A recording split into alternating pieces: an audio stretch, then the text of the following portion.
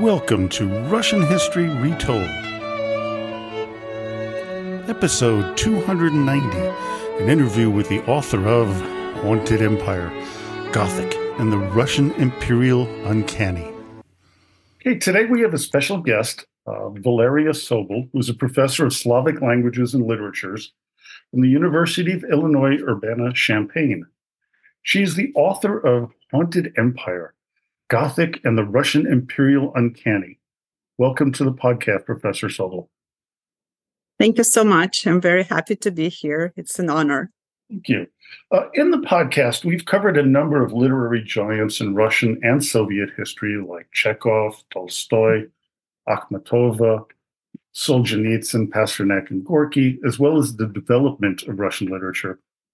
But your book takes this to a whole other level that I believe many of my listeners would be fascinated by.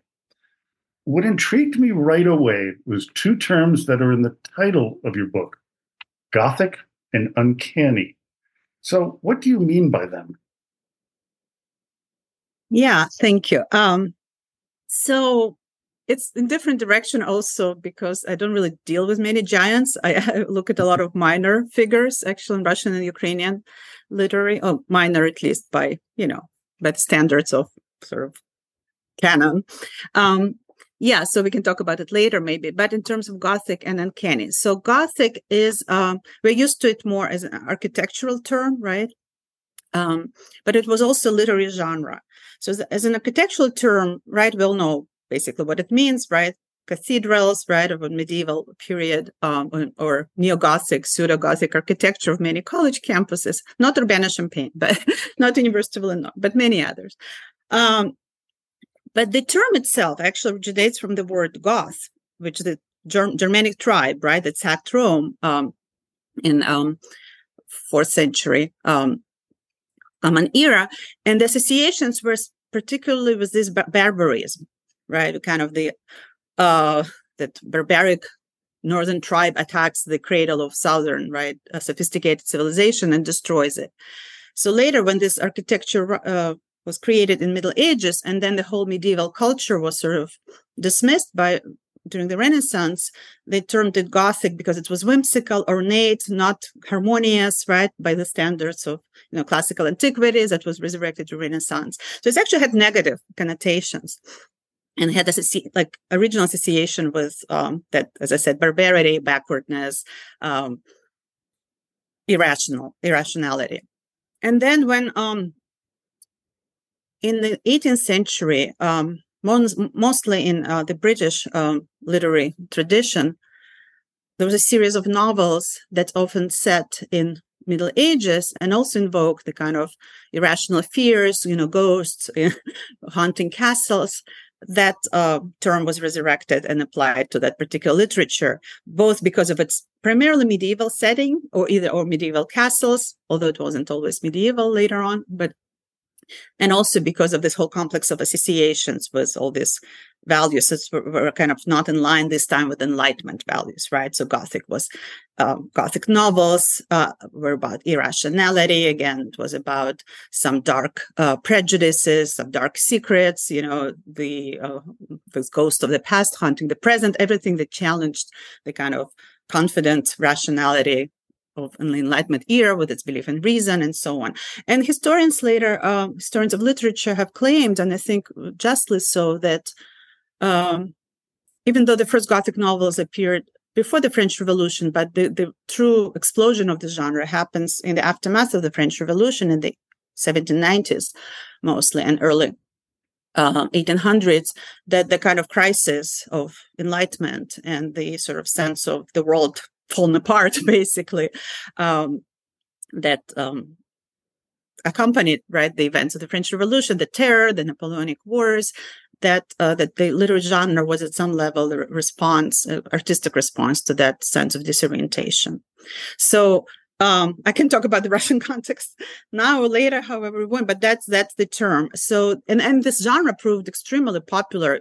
Probably everybody's familiar with Dracula, right? The novel hundreds years later, but it was still a very productive and active, vibrant tradition throughout the 19th century. Edgar Allan Poe, right? And so on. And in Russia, it came later, and it was kind of seen as a borrowed genre, as a kind of that fashion. Russia was lagging behind. It was borrowing everything from the West. The Gothic literature was popular, so Russian writers were desperately trying to keep up and started writing their own Gothic stories. And this is the reason why Russian Gothic was not, for a long time, did not receive serious scholarly attention. So scholars kind of dismissed it. It's just another Western influence, not worth talking about. But I'm trying to show its importance.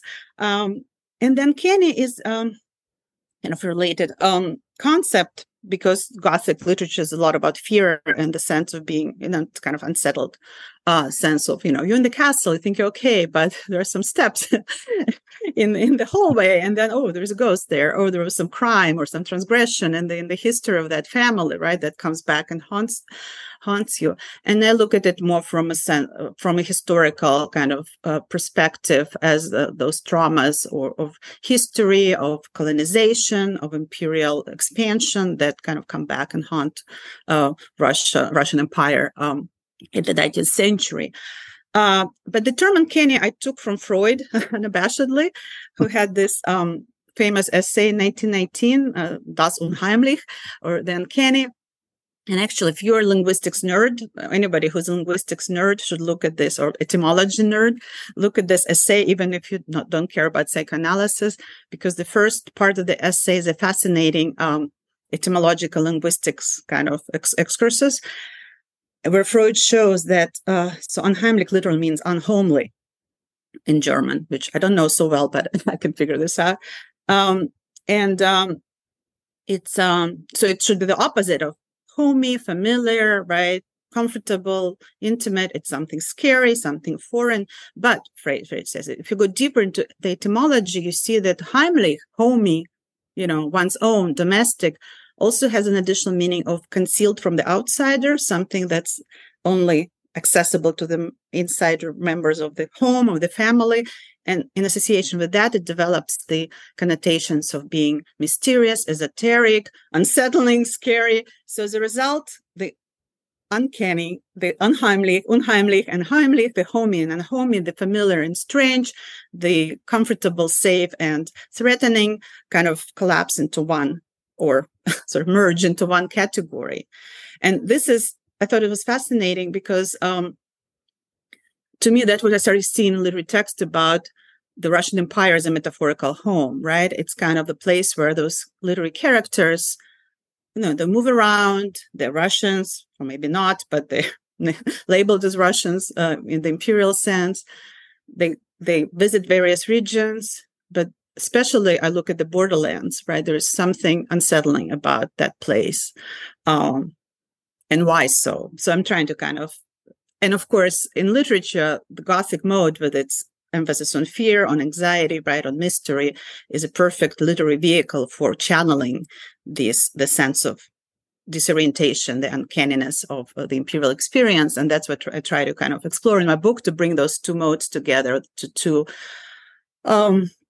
themes together. The literary tradition of the Gothic as the artistic tool for expressing, through seemingly innocent, entertaining, popular genre, expressing some deeper historical and national traumas.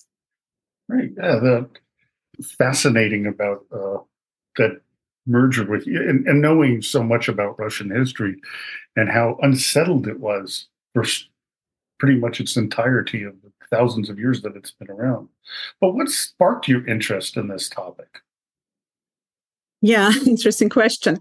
So it's a long story. I hope I won't digress too much, because actually, originally, was kind of a new development in my research agenda. My first book, which was based on my Columbia University dissertation, which also had a catchy title, Febris Erotica, Love Sickness in the Russian Literary Imagination, dealt with also with 19th century, and also in a historical context, but with a completely different set of concerns. It was more about the interaction of medicine and literature, and this kind of a trope of love sickness, of heroes succumbing to physical illness as a result of some kind of unfortunate romantic experience, unrequited love, and how this reflected contemporary theories about the human soul, the emotions, the connection between the physical and the spiritual or emotional. So that was kind of a different story altogether. And I was never comfortable. I didn't used to be comfortable writing on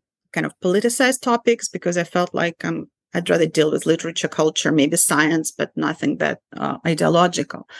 But I was also fascinated by the portrayal of ethnic others in Russian literature and literature in general, of ethnographic elements in literature. I taught a course on travel literature, which of course involves a lot of encounter with different cultures or different regions, and kind of the shock and the of seeing, somebody who doesn't look like you, doesn't sound like you, and what do you do with that? But it might come from a personal experience, maybe. I think that interest as a Soviet Jew growing up in Soviet Ukraine, and even though I spoke both Russian and Ukrainian with my friends, and we all shared the same secular Soviet culture. I always had this acute sense of otherness as most other Soviet Jews. So I think that's part of the kind of the personal dimension of that interest. And then, it's actually, when I was teaching the travel course, I taught some of the works I've taught and read so many times before, but you kind of see differently when it's put in a different context. And I don't know if you had a podcast about Lermontov and his novel, A Hero of Our Time, which is set in the Caucasus and portrays this Russian sort of Byronic hero, right, trying to escape the banality, right, of Central Russia in this colorful, dangerous world. But there is one interesting novella that constitutes the novel in the middle, called Tamань, which is a little town, which is actually just across from the Crimea Peninsula east. And it's a first stop, chronologically, it's the first stop of that protagonist when he's going to the war in the Caucasus to join the Russian army. And when I taught it, not as a part of like 19th century romanticism or survey, but part of the travel course, I started zooming into the interethnic encounters. And I noticed, okay, it's a Russian town. He even talks about it as a godforsaken, worst little, like ugly town in Russia. But the characters he encounters there speak Ukrainian, and things get really confusing. And it's a Cossack, actually, settlement, and that explains it. It's a dark atmosphere. It's a little mysterious house. The characters speak Russian to him, Ukrainian to him, but Russian to each other. One boy's blind, but he's suspiciously adroit and just runs around very well. The old woman is deaf, but maybe not. And it's not clear how these people are related. And that sense of disorientation at so many anthropological level, right? Language, kinship, even physical disabilities, right, are constantly called into question in this novella. And our Russian officer with all his bureaucratic documents, his travel permit, he's completely helpless and disoriented in that ambiguous space. And it's actually a frontier town. He's about to cross into the Caucasus. It's still Russia, which is trying to conquer the Caucasus. But that part is part of the Russian Empire. But actually, that was the most dangerous place for him in the whole novel. He experienced some very problematic adventures and was pretty safe during the war in the Caucasus. So I thought it was an interesting paradox, and I started investigating further. And that is truly uncanny situation there, because that, again, sense of uncertainty, sense of being at home in Russia, but not really at home anymore. And the Gothic trappings of the novella was this dark house and the sort of subhuman, strange creatures bordering on the supernatural, even though there's no supernatural element per se. That kind of inspired me to pursue this theme further and look at other possible texts and their contexts and bring it into more coherent narrative. Fascinating. One thing I found really interesting is how you differentiated Russian expansion and their empire, and say the one the British had, where they not only expanded on their own island to Wales and Scotland, but into their, quote, exotic overseas colonies. Yeah. You care to comment to that? Yes, of course. So, it's sort of, most historians talk about the Russian Empire as a land empire, right, which is not completely unique. like Austro-Hungarian Empire, right, is also land empire.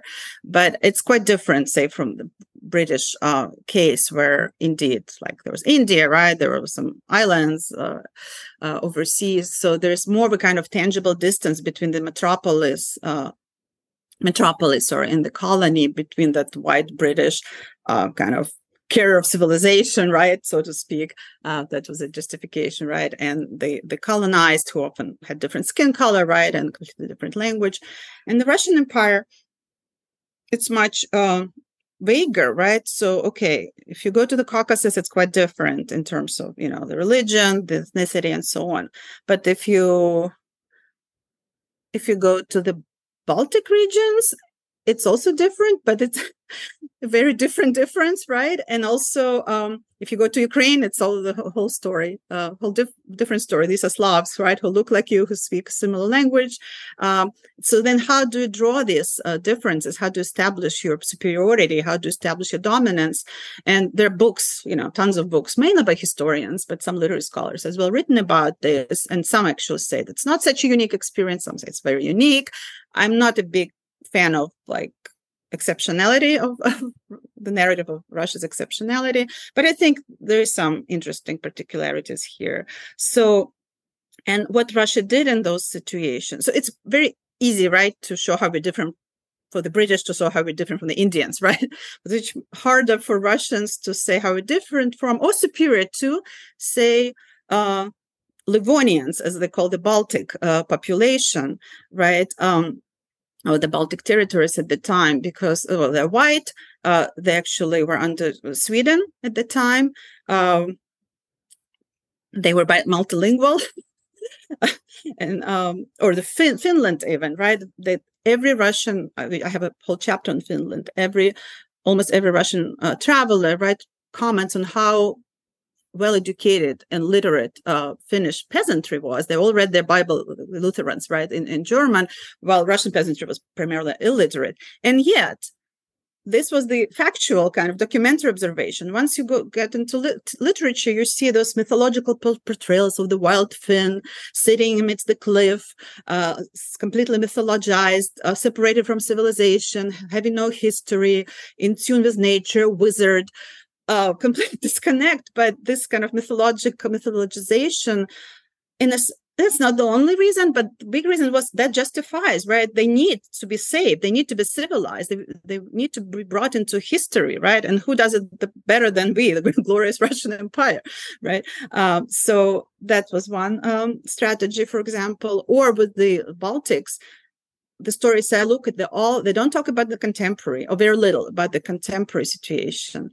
They talk about the medieval past and the German Teutonic Livonian order there, and they portrayed in very gory Gothic terms as this rule of tyranny, of completely whimsical cruelty, and basically barbaric, medieval, bloodthirsty German barons who sort of ruled over this unfortunate land that again kind of is brought into a benevolent rule by the Russian Empire. So it's fascinating, actually, how history is artistically and ideologically manipulated to both make it an interesting, terrain for exploring new literary techniques or themes, but also for justifying the colonial rule. Yeah, fascinating. You divided the book into two parts, North and South, with Finland and the Baltics in the northern part, and the southern one. Can you talk a little bit more about that? Yeah. So to be perfectly honest, the first motivation behind this decision was purely structural and kind of convenience, but also thematic, because this is how the British Gothic operates. So it kind of, the idea is that in an opposition to the earlier, right, ancient sort of thinking, when the North was associated with barbarism, with the Gothic tribe, right, that attacks the developed civilized South, right, the Roman Empire. In the Enlightenment period, things are reversed, right? Now, British Empire, right, Britain feels itself being the kind of that rational Protestant northern power that overcame those pitfalls and prejudices of medieval barbarism, and they displace this medieval sensibility, even if work takes place still in the 18th century in their time period. They displace it geographically into the south. And what is the south? Southern Spain, Italy, southern France. If you look at Gothic novels produced by English, British writers, by Radcliffe, by Matthew Lewis, by Maturin, they're all set in, well, there's sometimes they start in Ireland, which is also interesting, but usually there's some movement towards southern France, or Spain, or Italy. And why so? Because these were Catholic countries that are seen as this epitomes of that still preserve this barbarity, that darkness, that irrationality that the Protestant North has successfully overcome. So this is the British case, and I'm thinking, okay, but let's look how it works in Russia, because it's a very different situation, right? The whole Protestant Catholic opposition is not relevant, and also I was a bit tired, to be honest, of the East-West, this kind of narrative about Russia between East and West, Asia, Europe, where does Russia belong? It's all relevant. These are good questions. But I was thinking, but North and South is also productive axis. So what if we look there, especially since the Gothic genre tends to play with that division? So, and actually, it was still quite vibrant, that opposition, especially in the first half of the 19th century. There was still the strong association of Russia with the North, with a kind of vigorous, younger culture. And especially also because one of the foundational Russian narratives come from this idea of Varangian or Viking, invitation, that it's a legend still, not fully proven, but the narrative goes that in early medieval times, there was a mess in the medieval East Slavic lands, and they invited Varangians or Vikings to rule over them. So there is this kind of intimate connection to the North at the very foundation of what later became the Russian state. And this is, by the way, what they play with a lot in those Baltic tales of the 19th century. Yeah, they were German, they were Swedish, but they really, originally, it's all our territories. We were there. We had a strong connection to this areas and so on. So this is the North. And the South, I decided to do something a little different. Usually people think of the Russian South as the Caucasus or Crimea, something more exotic, truly all the way, by the Black Sea and so on. And I decided to choose Ukraine, well, partly because I'm from Ukraine. I really wanted to bring that theme into my research, but it's not just random. Ukraine was consistently referred to in the 19th century as Southern Russia. That was the idea, that this is kind of Russia's Southern double or Southern variation. The term was used by Gogol, by Ukrainian historians, by Russian historians, also Little Russia, but often Southern Russia. So, and it's also intimately connected, like the Scandinavian or Baltic North, to the narratives of origin, because, of course, Kievan Rus, that was the first East Slavic state, and later the Russian Empire, and still, unfortunately, claims its lineage, through Kievan Rus, where Orthodox Christianity was introduced, and so on. So these are two interesting regions, but that are both intimately connected to this very primeval, foundational stories of what Russia has become, but they also were only recently added to the Russian Empire at the time when my writers were writing.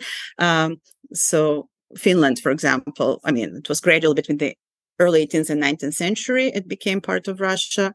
The Baltics too, the result of Russia-Sweden wars, and Ukraine and Kiev was gradually also incorporated into the Russian Empire, the result of various divisions of Poland and so on.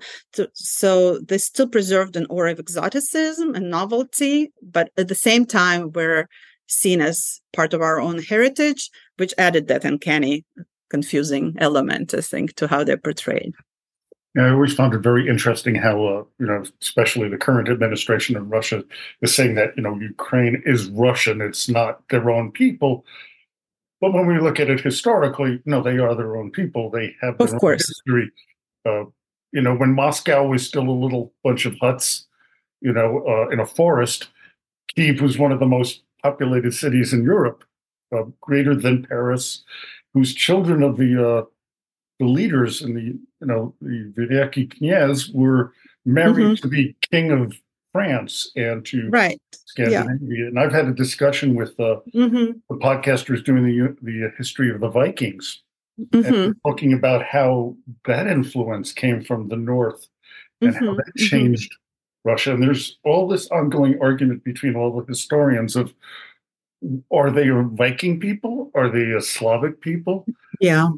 But each one is a very different group of people from whatever parts of the Russian and Soviet empire. So I think you're exactly breaking that up into that shows that there's a uniqueness in each one of these civilizations and peoples and countries, that they are separate and they're not just one empire that should remain together, especially when you look at Finland. I mean, yeah. And, when they tried the Russification under Nicholas I, Alexander III, tried so desperately to Russify everybody, but eventually failed. Yeah. And then you have Stalin, who would then, tear people from their home countries, like in Crimea, and send them to Siberia, and the mass changes that he and attacked Finland, right? and attacked Finland with very little success at first. I might add, they did rather poorly. But that comes to the hard copy of your book came out in 2020. How are the recent developments in the region, and above all the Russian war in Ukraine, changed the way you see your book project now? Thank you. So I started this project actually back in 2012. I was spending a sabbatical in Kyiv, my native city.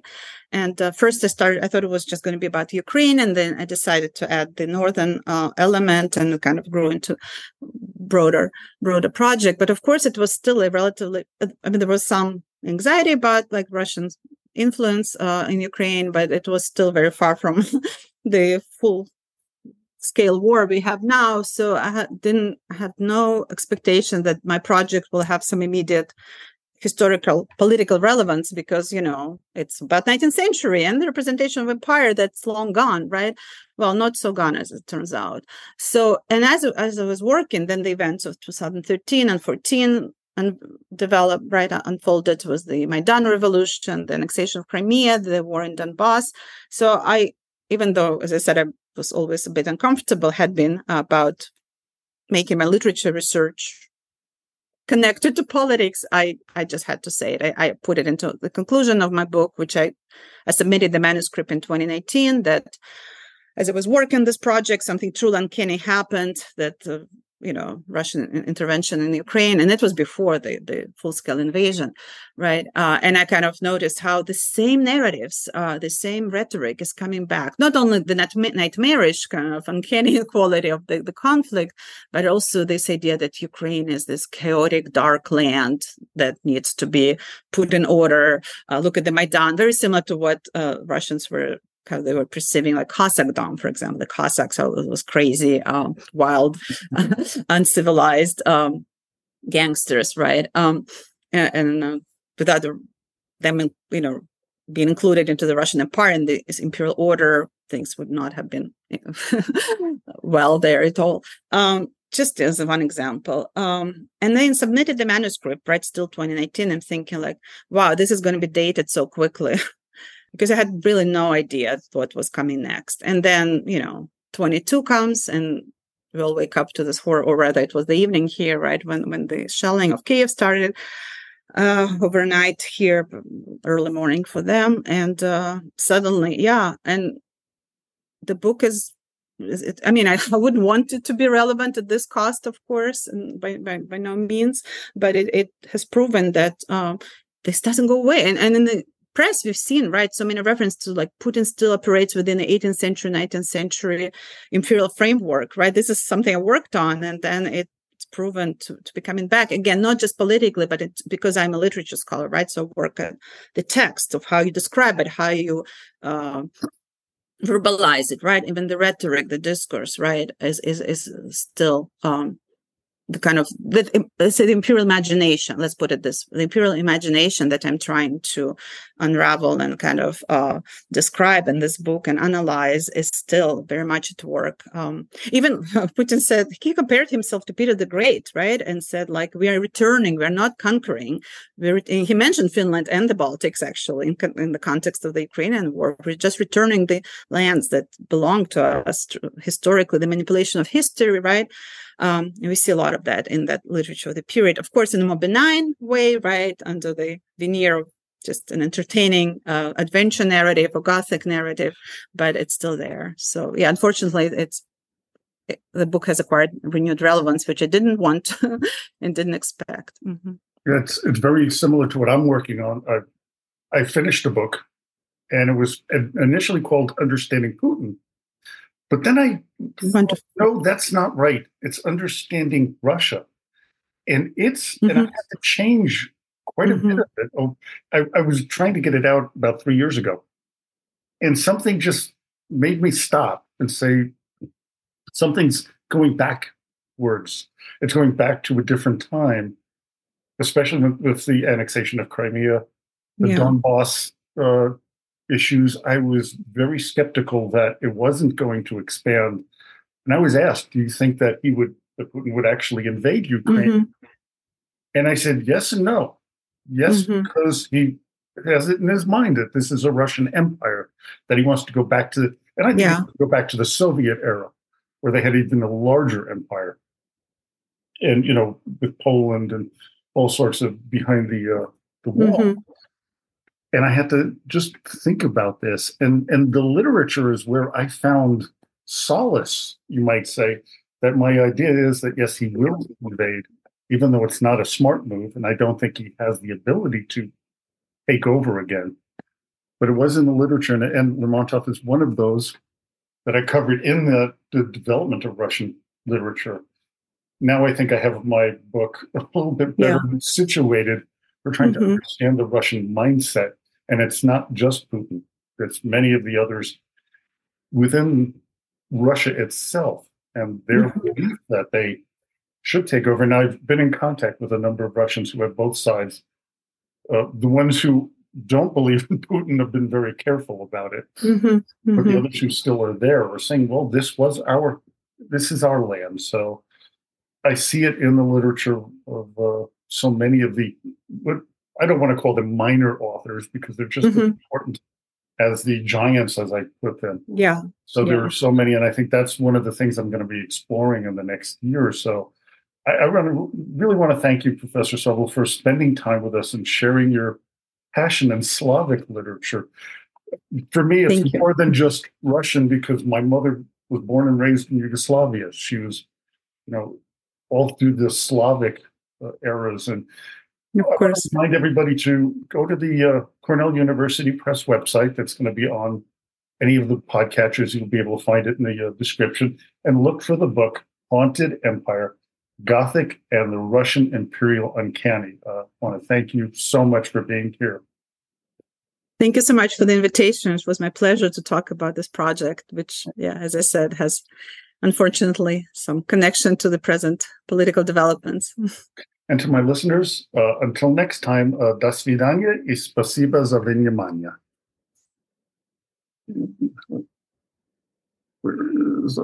Stop recording. There we go.